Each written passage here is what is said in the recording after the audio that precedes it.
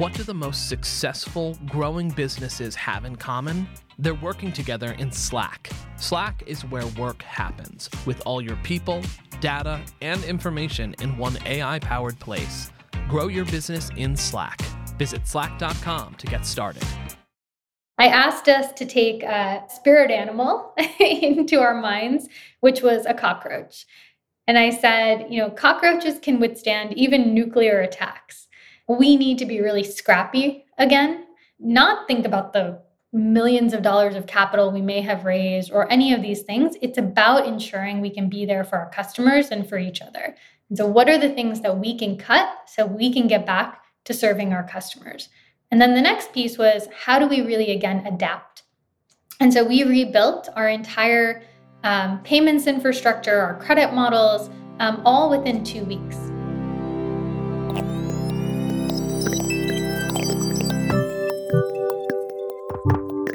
You're listening to What I Know. I'm Christine Lagorio-Chafkin.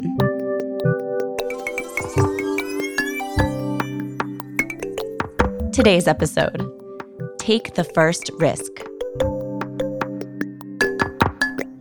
My guest today is the founder and chief executive of one of the world's best-loved finance apps. Well, at least it's been rated at 5 stars by more than 1 million people. And it's been used by more than 6 million people total across 4 countries on 3 continents. And what's crazy, there's a good chance you've never heard of its founder.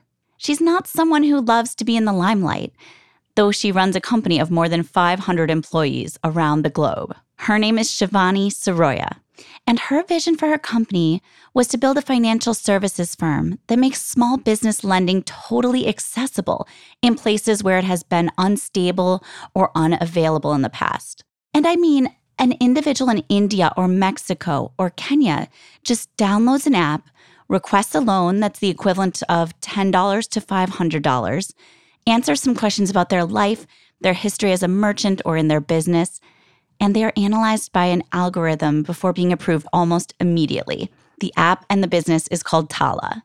And before Shivani launched it in 2011, before she'd funded millions of small business owners with the capital they needed to take off or grow, she was a kid with a can-do attitude who spent years and years subsequently learning the exact problem she'd set out to solve with Tala.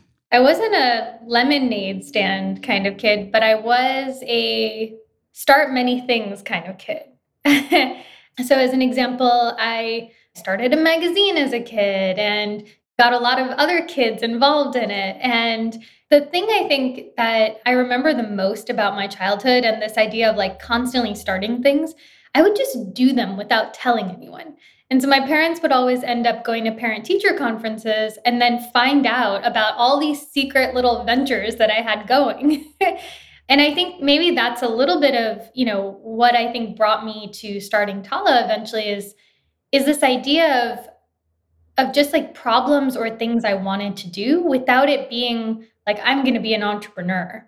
Yeah, so when you'd see a problem, you would just go at it or start a new project without thinking like this needs to change in the world, without asking permission first. Yeah, exactly. Asking for permission or even kind of thinking I couldn't do it.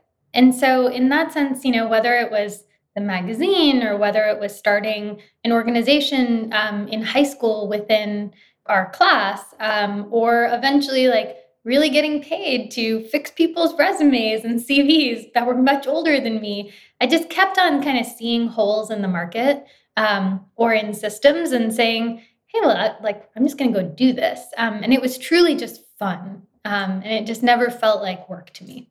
What did your actual path look like during school? Did you have kind of a prescribed path that you were trying to follow, a direction that you thought you would go? I'm laughing a little bit at the question because I didn't have a prescribed path, but my parents definitely had one for me and kept trying to channel me into that path. So my mom is a doctor. My dad worked in technology and investment banking. And in that sense, it was, you can be a doctor or you can go down this path of financial services or investment banking. And I really didn't know where I wanted to be. I knew that I wanted to do something, I would say, impactful. something that was bigger than me, but I didn't know what that meant. And I really did feel like I was searching for the thing that was really going to move me, that was really going to, just like these other problems had taken hold of me to just compel me to start something, I felt like I was looking for that path. After high school, I went to Wesleyan for college and, studied economics and government, tried to expose myself to multiple problems, also was pre-med, also did investment banking internships. Leaving all the doors open. Really, truly. And I think that's the thing that, when I think about my experience, I really just took that kind of abundance mindset towards life, thinking, well, I'll just leave everything open. I'll just keep doing all the things. And eventually there's going to be something that unfolds that takes me in this one direction. And that's really honestly, like after college, even, I had multiple experiences that kind of eventually led me to Tala, but I didn't pick one path. Yeah, I'd love to hear more about your actual journey as it unfolded. What did become the origin story of Tala? What were the kind of first seedlings of it? So right after college, I went right into investment banking because that was the opportunity that was at hand. Went into equity research and realized, after about 2 years, didn't want to be sitting behind a desk, didn't want to just look at financial models on a screen, but really wanted to understand the application of economic systems in our real world. So ended up leaving that and working in microfinance and moved back to India and realized, again, this was really cool to me. Realizing that, microcredit was really improving the day-to-day living or subsistence living of individuals. So moving them from shocks to somewhat more stability.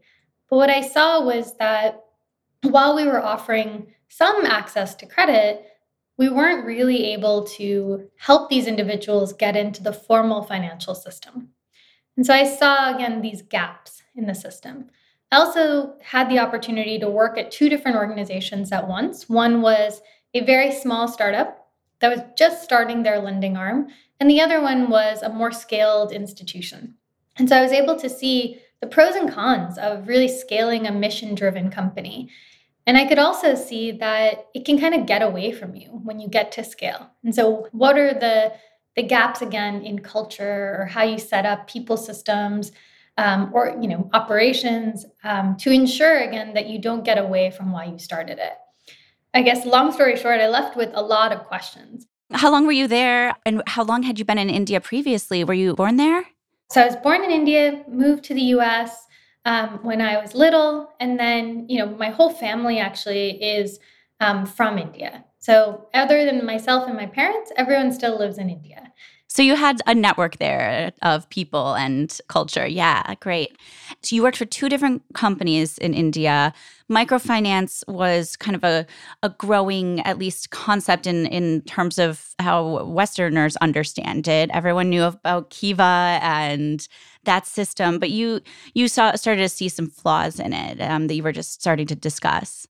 Exactly. So I did see some flaws. I saw the flaws that made it so that it wasn't going to be something that would move from individual impact to really, again, thinking of it as how do we really integrate these individuals into the formal financial system?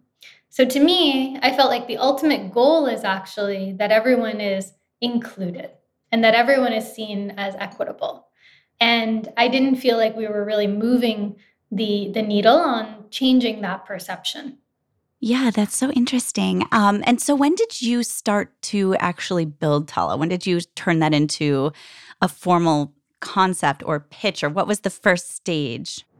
Well, you're going to laugh because after that experience, like I said, I left with multiple questions and kind of trying to tell people, hey, I have all these questions. It feels like we should be doing more here. We should change what we're doing to, again, solve for, again, the systems aspect of it. And everyone's like, well, no, we have millions of customers that have received microcredit.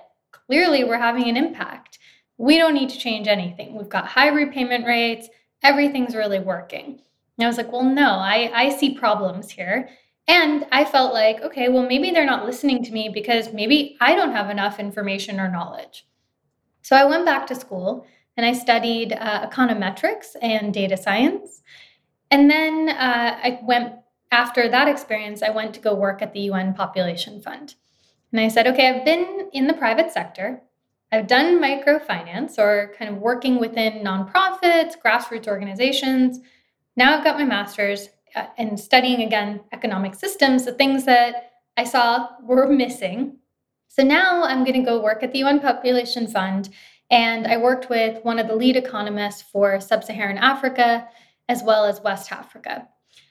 And what I really loved about that work or that opportunity was she was really looking at, could we understand the cost benefit of development programs? So we know millions of dollars or billions of dollars are really pouring into emerging markets and, again, aid programs.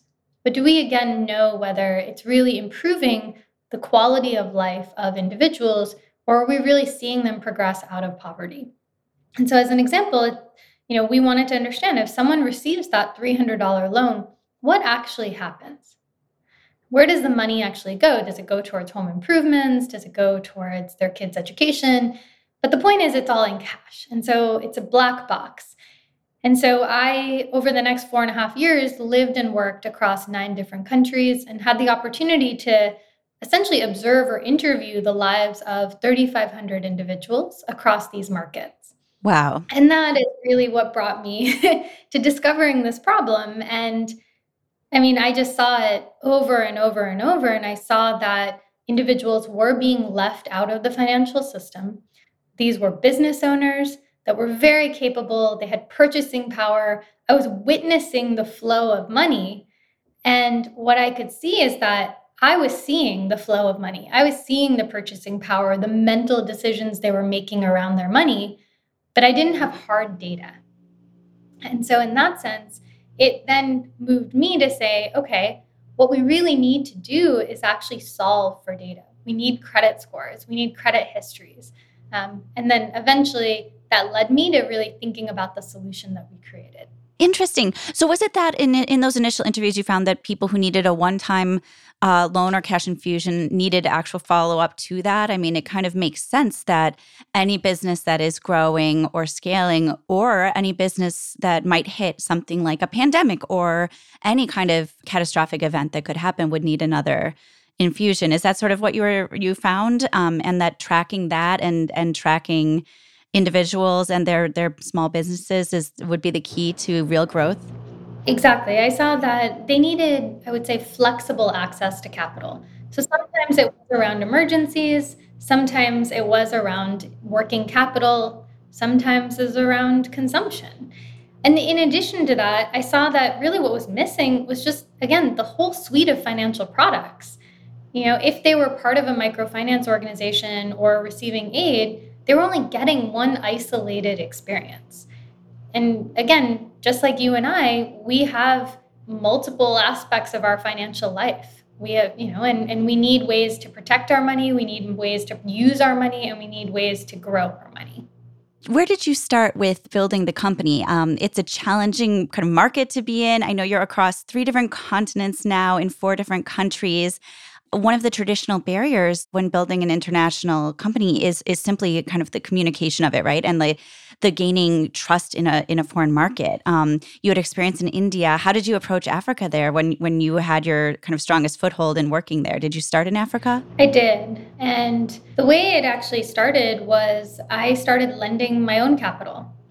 So because I believed so, I think, viscerally in the potential of this population, I unconsciously actually started lending to them. And this is kind of why I was saying that as a child, it's the same things that I think resonated with me back then. Was I saw a problem and I said, well, I have savings. And if I see the potential in these individuals, then I'm just going to lend them my own capital. And so I started using my own savings to do it. And luckily, a friend of mine came to visit me. At this point, I had done the 9 countries in Africa, and now I was back in India, still working at the UN Population Fund. And he asked me a question. He said, Shivani, you're pretty crazy. Like, you're lending individuals across all these markets. You're doing it on your own. There must be something that's telling you that they're credit worthy. And I was like, of course. And I rattled off a few things. At this point, I was lending to a woman named Seema in India, and I said, well, if you look at Seema, she is unlike the other tile makers in this area because more people spend time in her store than others. She buys her inventory every third Thursday of the month. But essentially, I just kept on rattling off all these things about her daily life. And he's like, oh, well, that makes a lot of sense. You're underwriting her using her daily life data. You understand her capacity, you understand her expenses, you understand all these things. And we just may not see that. But it was kind of amazing because he really voiced what I was doing internally. And so then my aha was like, well, now I just need to find this exact same data source. And so then I started looking for it. And that's that next piece of realizing, well, everyone has mobile phones. And so maybe there's a way for me to capture this data using this device. And maybe that actually is a more effective mechanism to even reach them in a more cost-effective manner. It seems like so much data for any given small loan, though. How did you make that kind of work as a model? That is essentially then the next step of saying, okay, now I need good and bad data. Now I need to go build a very even rudimentary credit model. So, my background did help with this in that, again, I came from the banking world. I had also seen how capital markets works in lending. I'd seen the supply chain. And then I also had a background in data science. And so the only missing piece for me was I didn't know how to code. And so I came back to the US, full circle, went back into investment banking because I was kind of jaded. And while I worked full time, I learned how to code and built our prototype. Wow, I really expected you would just hire someone to do it. Take that venture or take that investment money. I didn't have that much money. Yeah. Wow, incredible. When did you start to build a real team and get your own investment as well? Certainly, fintech has been a very hot investment kind of market for the last many years, but microfinance is, I imagine, a tougher sell. Very much so. Started in 2013. So we raised our seed round in 2013. And we had a pretty big, I would say, kind of challenge in that very initial start. So I would say that for me, raising capital wasn't the largest challenge. It was really the next steps of thinking about how do we move faster once we had that capital. When we come back, I'll talk with Shivani about the time she had to ask her staff to act like a very tough creature, a cockroach. But first, a quick break. You're a growing business, which means you need every spare hour you can find. That's why the most successful, growing businesses are working together in Slack. Slack is where work happens, with all your people, data, and information in one AI-powered place. Start a call instantly in huddles and ditch cumbersome calendar invites. Or build an automation with Workflow Builder to take routine tasks off your plate. No coding required. Grow your business in Slack. Visit slack.com to get started. We had some capital, right? We'd raised a seed round, but we were actually having banks lend on our behalf. And so we were passing on these credit scores to institutions, and then they were making the loans. But if you think about it, there's a large sales process. You're acquiring the customer, you're training them on your product, you're gathering the data, you're then, randomly auditing the data to ensure that it's not, again, self-reported information. We're then creating our credit models, then we're selling the scores to banks, and then we're having to understand, okay, were we right, were we wrong, and waiting for the loans to come due. And so it felt like, okay, we've raised venture capital, but again, I was so frustrated because I'm like, hey, the customer is upset because they're having a bad experience with the bank. The bank wouldn't actually lend them at better rates, wouldn't lend more loans to them past that first one, even though they had the data. And so again, your customer you've acquired is now frustrated and they've built so much trust with you. So we're losing that trust with them. It's a long sales cycle. So it just brought me back to that experience that I had in the early days of microfinance saying, I don't think I'm having the impact I want us to be having. And so how would we change this? And so what eventually happened was actually us lending our equity capital. Oh, interesting. Interesting. What year was this? 2014. So you decided to become the financial institution yourself, essentially. Exactly. What was that decision like? Was it you knew at the moment that you made the decision, or was it a long, like, months of building up to the actual decision? I would say the insight happened in, I think, November of 2013. So a few things happened. One was the insight was we need to create a better user experience and really be able to continue to have that trust with our customers and vice versa. And, it's a longer story, but a customer in Kenya really kind of helped me understand that.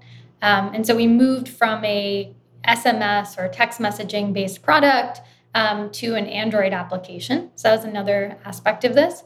But then the next piece of should we lend, will our equity investors actually go along with this? Really putting out capital that may not come back to us. That took us, I would say, another few months, and we launched the new version of the app as the lender in March of 2014. So not years, but it definitely took about 4 months from those insights and that feeling to actually pivoting and really going for it. Was there sort of a moment in time when you thought that it clicked? It was really fast. I think by April of 2014, we knew we were on to something. And I go back to this. It's not just that the model was working and that we were gathering the data we needed to then, again, move much faster and really prove out that alternative data could be used to create credit scores. It was really the customer reactions. So not only did we have massive demand, but what customers were telling us about this experience we created and this access to capital was, things like, this is the Kenya we want. We were hearing customers tell us that nobody had believed in them in this way before.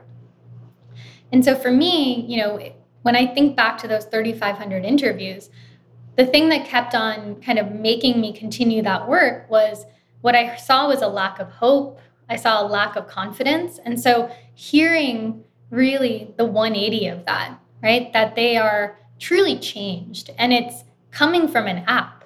It's not even coming from seeing me in person. To me, it felt like that has been the thing that had been missing for so long. Yeah, that's incredible. Well, fantastic. And what was the next challenge you faced heading forward from 2014? So I think the next challenge was reminding ourselves that even though, it was working in Kenya, at this point, it's like we always knew that this was a global problem. I always knew that. And so making that decision to then launch the next country and thinking about, is it the right time? How do you do that? Where do you invest that capital? But if I think back to, what made us actually turn to be a lender, it was deciding to take the first risk. It was deciding to say, okay, we're doing this and sure, it's working, but are we really, again, moving the needle? And so the same thing applied to deciding whether or not to launch another country. So after Kenya, we launched the Philippines. Philippines, wow. Completely different market. Different market, yeah. And that's what I mean is that was that thing of saying we didn't want to just launch another country in East Africa. Because again, when we think about taking that first risk, what are you doing? You're really needing to prove out that this can work globally. And so we wanted to pick a completely different continent. We wanted to pick different cultures. We wanted to think about a market that didn't have the infrastructure that Kenya had. And so it forced us, again, to go back to those beginning days of saying, okay, what's missing? And what was missing in the Philippines was they had a very nascent mobile money system. And so we couldn't build on top of that. We had to really rethink our supply chain and our infrastructure and also rethink the kind of data models that we created in that market, how we think about fraud, how we think about identity verification. And it prepared us for the next set of markets we launched after that. Yeah, absolutely. So you had a small team in the US, I'm guessing, and then teams in each country where you were launching. Tell me about the structure of the company today. So today we are now 540 people. Wow. We do have a US office. I call it the US office now because, everyone's moved out of LA. But we do also have local country teams, and we have offices in each one of our markets. So in Nairobi, Manila, Mexico City, as well as Bangalore. And it's pretty phenomenal in that, we've always believed that we needed to be close to our customers. And so we really have strong leadership teams there, product managers, as well as user researchers across all our countries. That's fantastic. And going forward, as you grew, you continued to raise money. You've raised more than $380, I believe, $1 million. Correct me if I'm wrong. To build Tala. Tell me about that decision, like to pursue this sort of fintech Silicon Valley model, where you'd already taken on such a, we're going to take the risk, we're going to have the growth, we're going to help entrepreneurs all over the world grow organically, but to take on that sort of fast growth model yourself in a different way. How did you think about that and wrap your, I don't know, where was your head at going into those more significant rounds of funding? I think that I had always thought of it again as the problem that we're solving is affecting 2.5 billion people around the world. The model of moving quickly, the pressure of scale, in some ways is actually aligned to the problem itself. Because, again, I think of this as not one country, one segment of the population, but it's truly this idea that everyone needs access to capital. And not just that, everyone needs holistic financial, products for all the different kind of moves in their life. And so in that sense, it gave me the more scalable capital. And I think even the support around the table to go much bigger than I think I would have been able to do had I chosen to do a nonprofit or chosen to go in a different route with grant funding. And so in that sense, I think it was aligned. But the other aspect I think that we take really seriously at Tala, and maybe this comes from my private sector background, is that I also really want to create something that is generational and that actually will stand the test of time. And so having a business model that is not dependent on grant funding or dependent on donations was really important to me. I wanted to create something that was sustainable and that, again, would prove that this customer base actually does have purchasing power and can pay for the product. Absolutely. How do you kind of conceive of your mission these days, and how is it kind of integrated into the business, the employees? What motivates folks to come to work every day? I would say that, what we are building at Tala now is, and it continues to be the same from the early days, is this idea of enabling and accelerating financial agency. And so that's always been the vision that we've had. It started with access to capital and liquidity. And now it's moved to saying, no, we can actually be their financial partner fully. And so we can help them with saving money. We can help them with, again, spending money. We can help them with growing money, investments, working capital. And so it's continued to evolve in terms of, I would say, functionality. But the vision has always been the same. The crux of that, or the underpinning of it, is what we think of as radical trust. So we really believe that trust is a feedback loop. And so by lending to our customers, we are taking that first risk. We're truly putting the power in their hands. And if they find value in that, they will repay us and they will trust us again. We think of that not just as our customer value, but actually as our company value. And so I think, you were talking about, how did we scale across all these countries, have team members in different locations? How do we all stay together? And it's because of that founding value of radical trust. It's our North Star, because we really believe that each one of us alone, if we tried to do all the things, we would never be able to do it. And so we fundamentally have to trust each other at a very different level in order for us to, again, be lending to the millions of customers that we are today. And so I think that actually creates a lot of agency within the organization, because you are truly trying to ensure that your teammates can be, again, agents of their work, their careers, and within their own families and lives. Tell me the biggest way the pandemic affected Tala and what you were working on when it hit in 2020. So the pandemic for us was, I would say, a hard moment for Tala. And I say that because we had a very different seat at the table than I think most US tech organizations. We had a team that was in the US that we were also, wanting to ensure, their jobs were safe, that their families and themselves were safe, right? So we immediately went remote, but we actually got a heads up that COVID was coming because of our markets. And so the Philippines went into quarantine actually 2 weeks prior to the US putting it out there. And so we had already started to see that, repayment rates were changing, customer, sentiment was changing. And, again, we had the heads up that they had already quarantined. And so we knew something was happening. And so we understood, again, at a micro level, what was happening to the underserved customer. But if you think about it for us, we weren't just fighting COVID as a business in one country, we're fighting it in 5 because we had our 4 countries, but we also had the US team. What I get even more motivated by is that it really showed that Tala was again, mission-driven global organization, but that we really cared about sustainability and profitability as well. And so we did decide to take a very hard decision in those early days to stop lending to our customers because we knew that customer capacity was changing. And we needed to rethink how we were going to understand this customer during this hard time. And that was a really hard moment for our team that is very mission-driven, that is very empathetic, and saying, how can we not be there for our customers when they need us the most right now? Right? And as a CEO in that moment, it was a very hard decision for me because I'm also thinking of it as everything I've created. We have, at that point, we had already lent to over, I think, 6 million customers. And so, this was truly at scale. People were depending on us. Our team was also depending on me. And so I had to kind of keep on wrestling with that. And what I told our team was, we need to take different operating principles as we go into this. The first is that we do really need to ensure that, again, we can survive.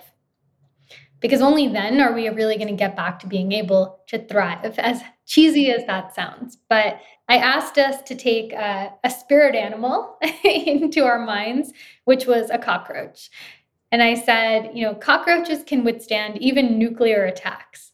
And so we need to be really scrappy again and, not think about the millions of dollars of capital we may have raised or any of these things. It's about ensuring we can be there for our customers and for each other. And so what are the things that we can cut so we can get back to serving our customers? And then the next piece was, how do we really, again, adapt? And so we rebuilt our entire payments infrastructure, our credit models, all within 2 weeks. Wow. Yeah. And so our team worked around the clock because of the mission. But I would say the thing that leads us to where we're going next is actually because of the pandemic, we realized that our customers needed more products from us. And so as an example, in the Philippines, because of the severe lockdown, our customers couldn't even access the cash that they were receiving. And so we thought of it as, okay, now we need to actually create a digital account for them. We need to be more than just a lender. And so that's what happened for us is, again, changing from just lending to then being the true financial account. And then to your question of geographic expansion, we launched India in the middle of the pandemic. So hitting pause sort of allowed you to build more and then grow. When did you kind of hit the back on button? It was about a quarter later. Yeah, so not too long with that off switch. That's fascinating, though. And when you look at the future, are you going to continue to build more products, kind of go deep with any individual user, or is geographic expansion in the future for 2023, 2024? No, right now we're completely focused on going deeper. And so across all of our countries, we are launching the full account experience. So providing our customers with the ability to have a virtual and physical debit card, the ability to save with Tala, and then adding even more to that in terms of rewards, benefits. So again, continuing to grow with our customers. In the US, you are, squarely amidst a bunch of very fast-growing fintech companies. What do you think that the fintech industry can learn from Tala and its customers around the world? I think it's about customer centricity. So I think that rather than peanut buttering across our markets, the same set of experiences, what we've done is built ourselves to be, on one platform, but a very modular platform. And so the sequencing of our products and how we present those to our customers, we've taken really seriously. And so we stay very close to our customers. We really believe in this concept of listening and learning because, again, that's what served us, throughout the years, is that we understand our markets and our customers are continually changing. And so we need to just be, again, listening better than anyone. Do you have sort of a growth goal in mind for the more distant future? What would be your kind of dream exit? Would you IPO? What's that goal for you? I describe the ultimate goal for us as controlling our own destiny. And I think in that sense, we are preparing ourselves for a path that could look like going public one day, but it could also look like, partnering with another institution or staying private. But what I really want our team to always think about is if we are able to control our own destiny, we will never be forced to pick the direction. We will be able to decide what direction makes the most sense for us, given, again, the resources that we want access to. Great. Fantastic. Shivani, thank you so much for being here today. Thank you so much.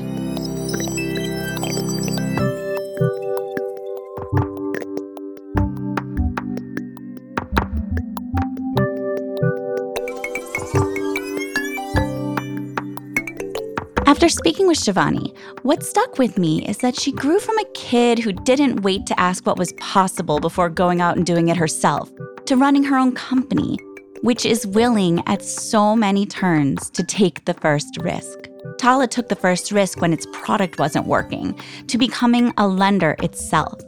It took the risk of restarting when the pandemic put its whole model in danger. And it took the first risk when it decided to test its own utility by launching on a new continent rather than take an easy route to growth. It's not that Shivani is more decisive than other founders. In fact, she's someone who likes to leave many paths open to herself. But when she knows there's a benefit to her customers, the global unbanked, she's willing to take that first risk. And that's something we can all learn from.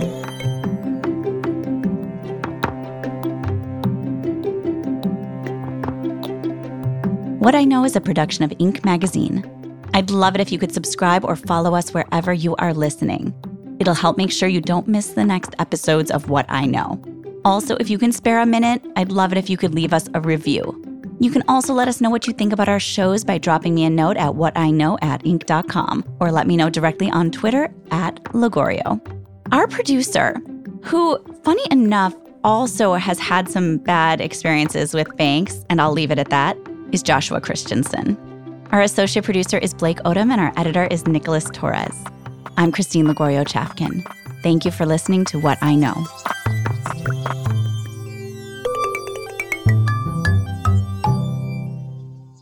And before we go, here's a custom episode from Inc. Content Studio and Principal. Enjoy.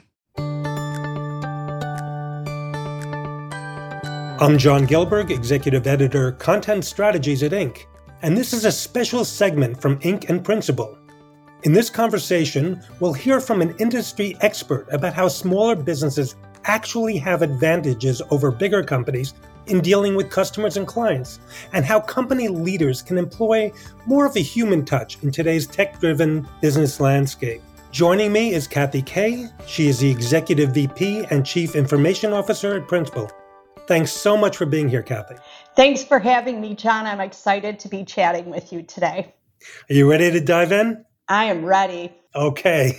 So tell me, in what ways are smaller businesses at an advantage in dealing with customers and clients? Yeah, so, Principal does a lot of work with SMBs. And one of the things that I find is they have quite a good pulse on their customers. They can be nimble.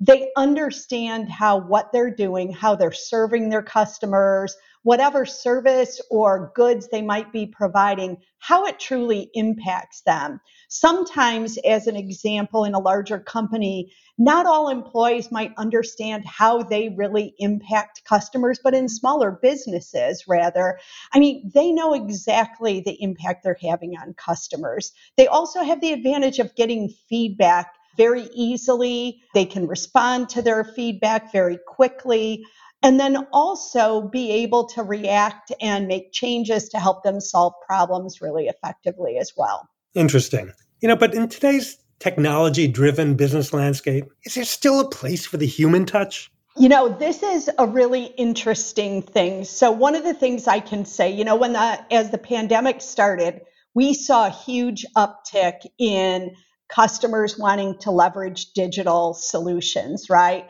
They needed to have ways to interact digitally because you couldn't meet with people. But there are things that we are seeing, and we see it across all lines of our business, and our business owners are seeing this as well. Customers want the flexibility sometimes to talk to a human. And when we see it the most is when they feel they are making a really big decision, a really impactful decision. While all the digital data might be available to them, we find continually our customers and our SMB owners are seeing it too. They still might want to reach out to a human.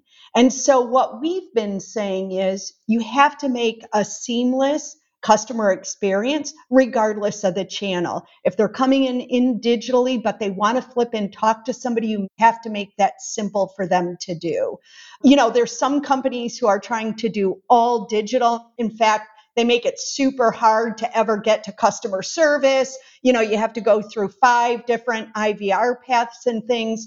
And what we're seeing from our customers and listening to our small business owners is that's not what customers want. They want that choice, even though a lot of times they'll do it all digitally. But when they feel they are making a decision that is a big, impactful decision, they want to talk to somebody. And we need to make that easy for them to do. That's a tremendous point. And speaking of humanity here, what is a human interaction audit? And how can smaller businesses use such audits to improve interactions with customers? We do a lot with how do we get feedback from our customers? How do we respond to it? How do we listen to their problems? And how do we provide solutions that they can give us feedback on to make sure we're solving the right problem? And that's really what this is all about, right? Understanding what are those moments in a customer journey where they might want to talk to somebody, where they might want that human interaction. And then how do you as a company, as a service provider, make it very easy for them to do when they want that choice? But you've got to give them the choice, be it a digital interaction, human interaction. And that's how we think about this human interaction audit. Well, that's interesting. But that's it for this special segment. This custom episode is produced by Inc. in partnership with Principal. I'm John Gilberg. Our producer is Avery Miles, and our editor is Nicholas Torres. Thank you all. This podcast provides educational information only, with the understanding that Principal and its employees are not offering advice. Business owners should consult with their counsel or other advisors when making business decisions. Principal Life Insurance Company, Des Moines, Iowa, 2397091-0820022.